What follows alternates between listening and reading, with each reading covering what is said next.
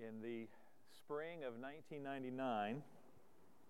At that point, I had known Pastor Roy Hargrave for about almost 10 years, since he came to Ormond First Baptist in 1989. And I had called and asked him if he would meet me for lunch, just to seek some counsel from him. And we met at Schlotzsky's, over by Blockbuster. Schlotzsky's is now, what's the name of that place? Starbucks, as far as location. And I believe he gave me counsel that I was asking for, but I've forgotten what he said as concerning that, because in that lunch, he asked me if I would consider coming to Riverbend to be pastor of education. And went and talked to Donna, and we prayed, and obviously said yes. But that day, following lunch, we came over here. He toured me around campus, and we ended up just standing around here in the worship center, talking about church and theology. And in the course of that conversation, I made the comment that I was a 4.5-point Calvinist. Of course, Pastor Roy jumped on that quick.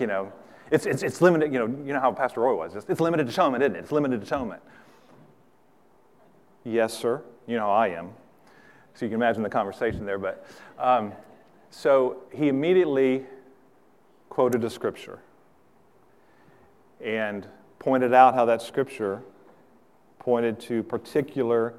I still don't really care for limited, the term limited. That was part of my problem, but particular atonement. Christ died for his elect, his people, his chosen ones. And I couldn't argue because it's right there in the scripture. And then he went to the next scripture, quoted it, described how it teaches that doctrine. And then the next scripture. And 30 minutes later or so, I was a 5-point Calvinist. And have been since, and have done other studies since. In fact, I came on staff in June of 99. In July of 99, we did a series with different pastors assigned to different ones, answering the objections to the doctrines of grace. And of course, Pastor Roy gave me the objections to limited atonement and so on.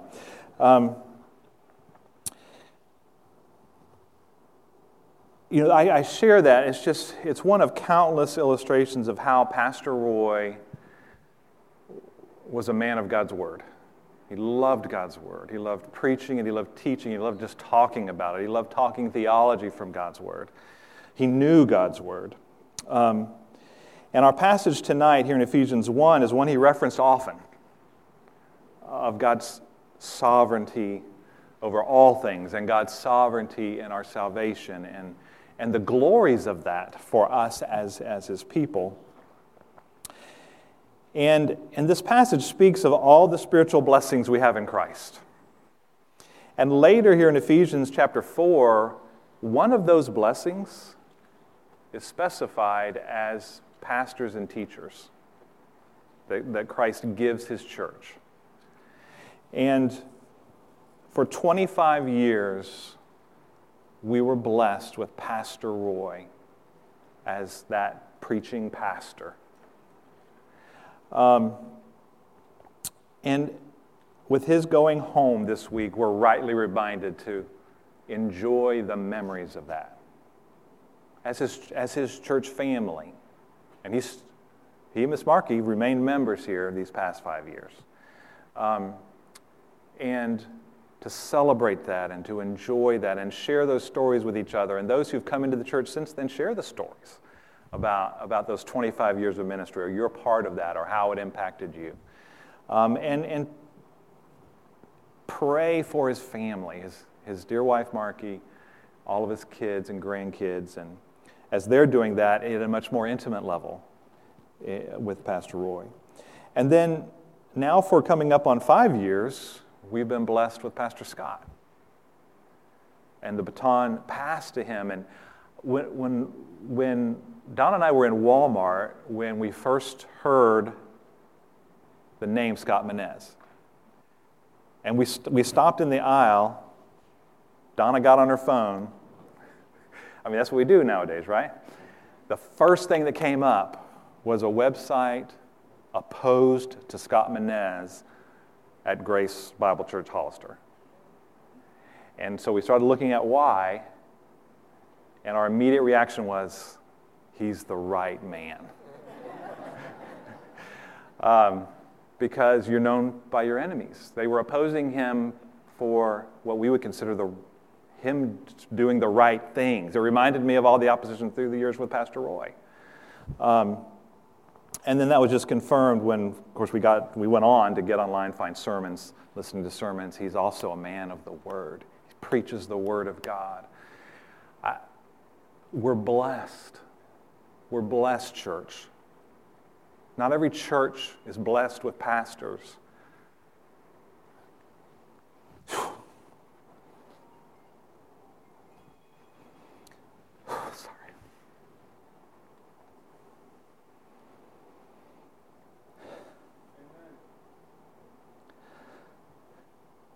That are faithful to the Word of God. We're blessed. Thank God for that.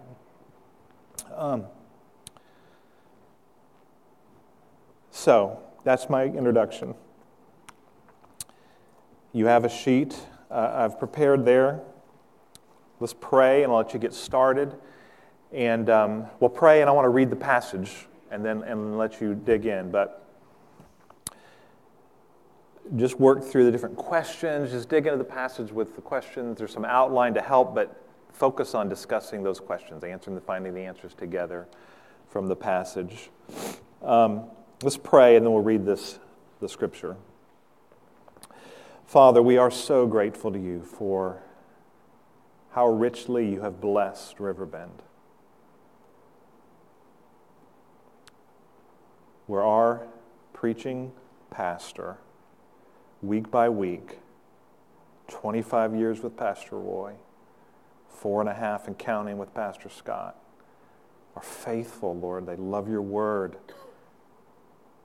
They want your people here to know your word, to be discipled by your word, to live by it, to worship you from it, and just faithfully preach it. And we thank you for that blessing. And Lord, this passage from your word speaks of all the blessings you've given us in Christ, and how we should worship you for it. And bless our time, this few minutes we have, Lord, to look at this, to discuss it together, and bless through it, Lord, to your glory. And Father, we pray these things in Christ's name. Amen. All right, Ephesians 1, starting at verse 3.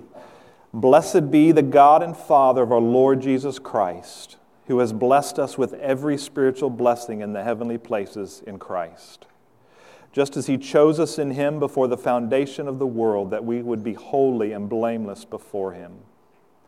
In love, he predestined us to adoption as sons through Jesus Christ to himself, according to the kind intention of his will, to the praise of the glory of his grace, which he freely bestowed on us in the Beloved. In him we have redemption through his blood, the forgiveness of our trespasses according to the riches of his grace, which he lavished on us. In all wisdom and insight he made known to us the mystery of his will, according to his kind intention which he purposed in him, with a view to an administration suitable to the fullness of the times, that is, the summing up of all things in Christ, things in the heavens and things on the earth. In him also we have obtained an inheritance, having been predestined according to his purpose, who works all things after the counsel of his will, to the end that we who were the first to hope in Christ would be to the praise of his glory.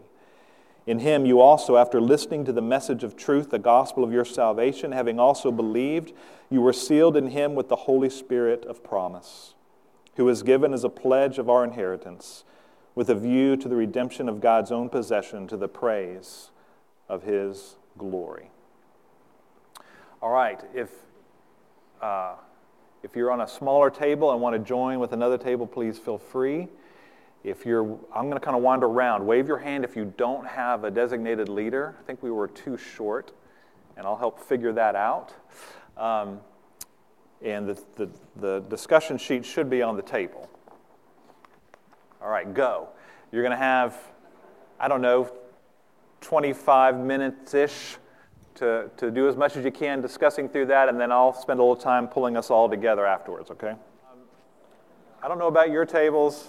Table I was at, I bit off more for us tonight than we can chew. I knew that might happen, but take this home and keep studying. It's a great passage. It is a passage, I knew this, we could spend weeks and not exhaust this passage of Scripture. But let me take a few responses, and I'll just try to summarize, and we'll close out in just a few minutes, and then continue at home, right? Keep studying the Word of God. So what I try to do starting out is just, when you're going to study the Bible yourself, a great way to guide yourself, just get yourself going, is just ask the questions: who, what, where, when. And find those answers, and you're off and rolling. And then think, connected to that, things like, always check context. Context. What comes before, what comes after, help us understand what we're looking at. Things like repetition, which we definitely, I think, in a very key way see in this passage. Many of you probably don't like trying to think of your grammar classes, but the connections of things that grammar would help you label, even if you don't know the labels, notice those connections. Like, he chose us. Who's the subject? What's the verb there first? What's the action? Chose, right? Who's the subject? Who did the choosing? He. That's God the Father in context, right? Who was chosen? Us. Context is the saints, the believers. You see how important just recognizing those connections, we've arrived at election. God chose us. We didn't choose God. Now, because he chose us, we do choose him in the sense of we put our faith in him. We put saving faith in Christ. We have to do that or we're not saved. The Bible does say that. But it's like Jesus expresses in John, he drew us. And we come to him, right? The Father draws, those he draws come to him. There's different ways of expressing this, but just seeing the connections are important. So these questions get us going in studying for ourselves and just observing. And what we observe can help us then more correctly arrive at what does it mean? What is it saying? And you need that right meaning that God intended to make the right applications in life. All right, so what are some of who's in this passage? Just shout out. Who's here? Father, Son, and the Holy Spirit. Anybody else? Us, which are believers? Paul's writing, right? Those are the main people involved. What did you find under what?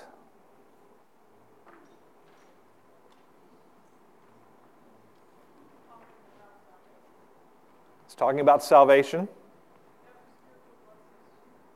We're given what a statement, right? Every spiritual blessing in Christ Jesus.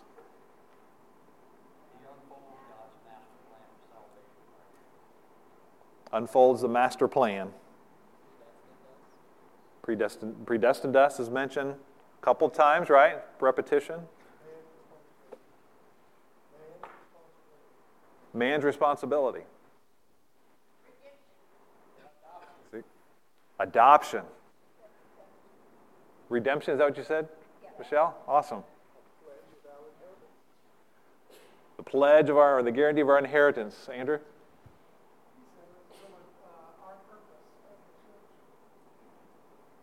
Our purpose. All right. What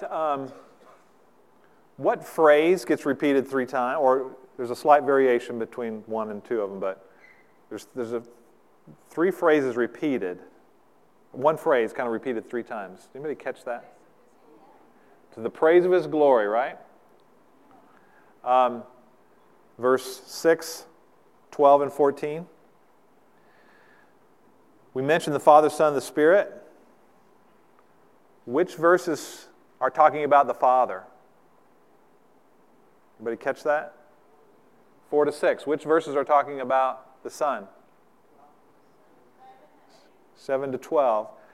And then Holy Spirit, 13 and 14, right? And at the end of each section, about each person of the Godhead, to the praise of His glorious grace, to the praise of His glory, to the praise of His glory. Observing things like that, kind of the passage gets outlined from what you're seeing there. You see? Verse 3 is the main point. Bless God who's blessed us with every spiritual blessing. And specifically, the work of the Father, the Son, the Spirit in saving us. Still on what? What does it talk about the Father doing?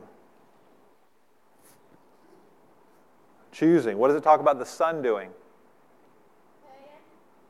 Paying, is that what you said? Yeah, paying penalty. Yes, He paid the penalty. Redeeming us, right? That's excellent, Michelle. What does it talk about the Spirit doing? Sealing us. What about where? Do you see any wheres? Heavenly places? You're heading into when? Before the foundation of the world, but that's important. What other, and on where, there's also heaven and earth, right? In verse, is it 10? What about when? Before the foundation of the world, any other whens? Future. And when can relate even to the tenses of the verb and few things in the future. Any others?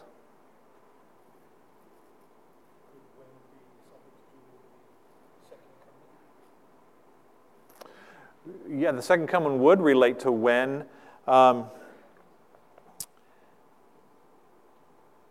This passage is, it's not a direct reference to the second coming, but when it speaks of the Spirit sealing us and the pledge of that inheritance does refer to all we'll receive at the second coming. So yeah, you're right, it's there. Two other questions you could add. Real quick. One is why.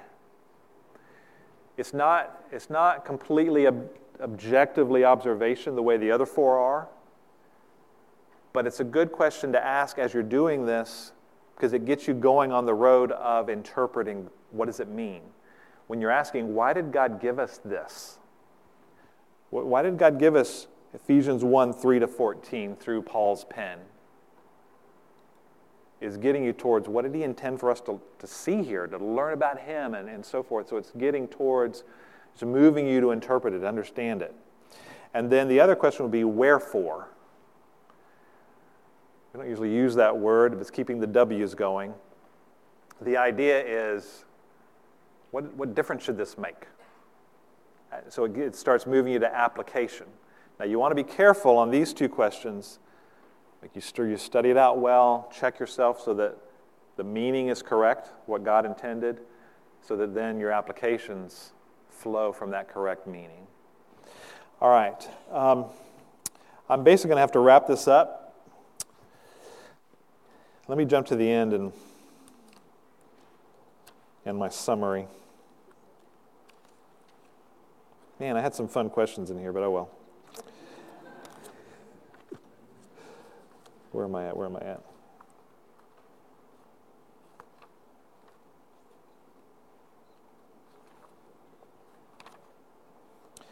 So, Father, the Son, and the Spirit. You know, some people will object to the Trinity, say the word Trinity is not in the Bible, and they're right, it's not. But if you read a passage like this, the doctrine of the Trinity, this passage alone is enough to show us the doctrine of the Trinity, and it's not alone. Where you've clearly got the three persons as distinct persons with distinct roles, even in our salvation, and yet God, functioning as God, fully God. So there's one God, one in essence, three persons. Not one person who sometimes acts like a father and sometimes like a son and sometimes like a spirit. No, it's three persons, Father, Son, and the Spirit, in fellowship, but only one God. It blows our minds. We can't fully grasp that, but hey, we're the creature, not the creator. It makes sense that our creator would be beyond our full ability to grasp it all and answer all questions. So you've got the Trinity here. But the thrust of the passage is praise to God. It's blessing God with praise and worship for who He is and what He has done in saving us. Give glory to God for giving us every spiritual blessing in Christ, the Father for choosing us, the Son for redeeming us, the Spirit for sealing us.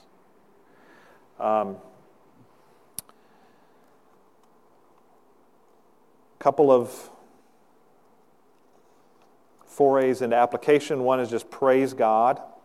Sing, pray, write, talk about who God is and what He's done from His Word, even from this passage, would be one application. And a second would be allow God to fully manifest in us the spiritual blessings He's already given us. As you keep reading Ephesians, he's going to pray that way after this passage. That we'll know who we are in Christ if we're saved. We'll really know what He's blessed us with, what He's made us as Christians in Him, in Christ. By the way, repetition, the prepositional phrase, in Him, in the beloved, in Christ, is repeated multiple times in the passage. That's key. How do we have these blessings if we're in Christ? How are we saved if we're in Christ? How can we live like those who are saved if we're in Christ? All of that comes back to Christ. That we know who we are, and then at the end of chapter 3, he's going to pray we can live like it, and then he tells us how to live like it, the last 3 chapters of the book. So let him work these blessings in us. I'm out of time, so I better stop, but keep the sheets and keep doing your own study. Dig in. Enjoy it. Let's pray before we go. Father, thank you for your word. Thank you for... It's just it's amazing, Lord. Every spiritual blessing in Christ. We're unworthy of that. But you chose us. Christ redeemed us. The Spirit seals us, makes us securely yours. All by your grace in Him. And we thank you for that. We praise you. We pray we learn more and more of those blessings. Even more importantly, more and more of you, of who you are, to know you personally, to draw close, to worship you, to tell others about you, to live to your glory by your power and grace and mercy. And Father, again, as we've been praying, we pray for your comfort and strength to Miss Markey and the entire Hargrave family. We pray that you'd bless the time Friday night, the service on Saturday. Lord, that Pastor Roy would be honored. The life you gave him, the ways you blessed others through him. That even more Christ, his Savior, his Lord, his King would be exalted, and that the gospel of Christ would be clear. Lord, that in his homegoing, there would be even more to come to faith because the gospel is proclaimed through this time. We trusted to you, Lord. Bless us to your glory, and we prayed in Jesus' name. Amen.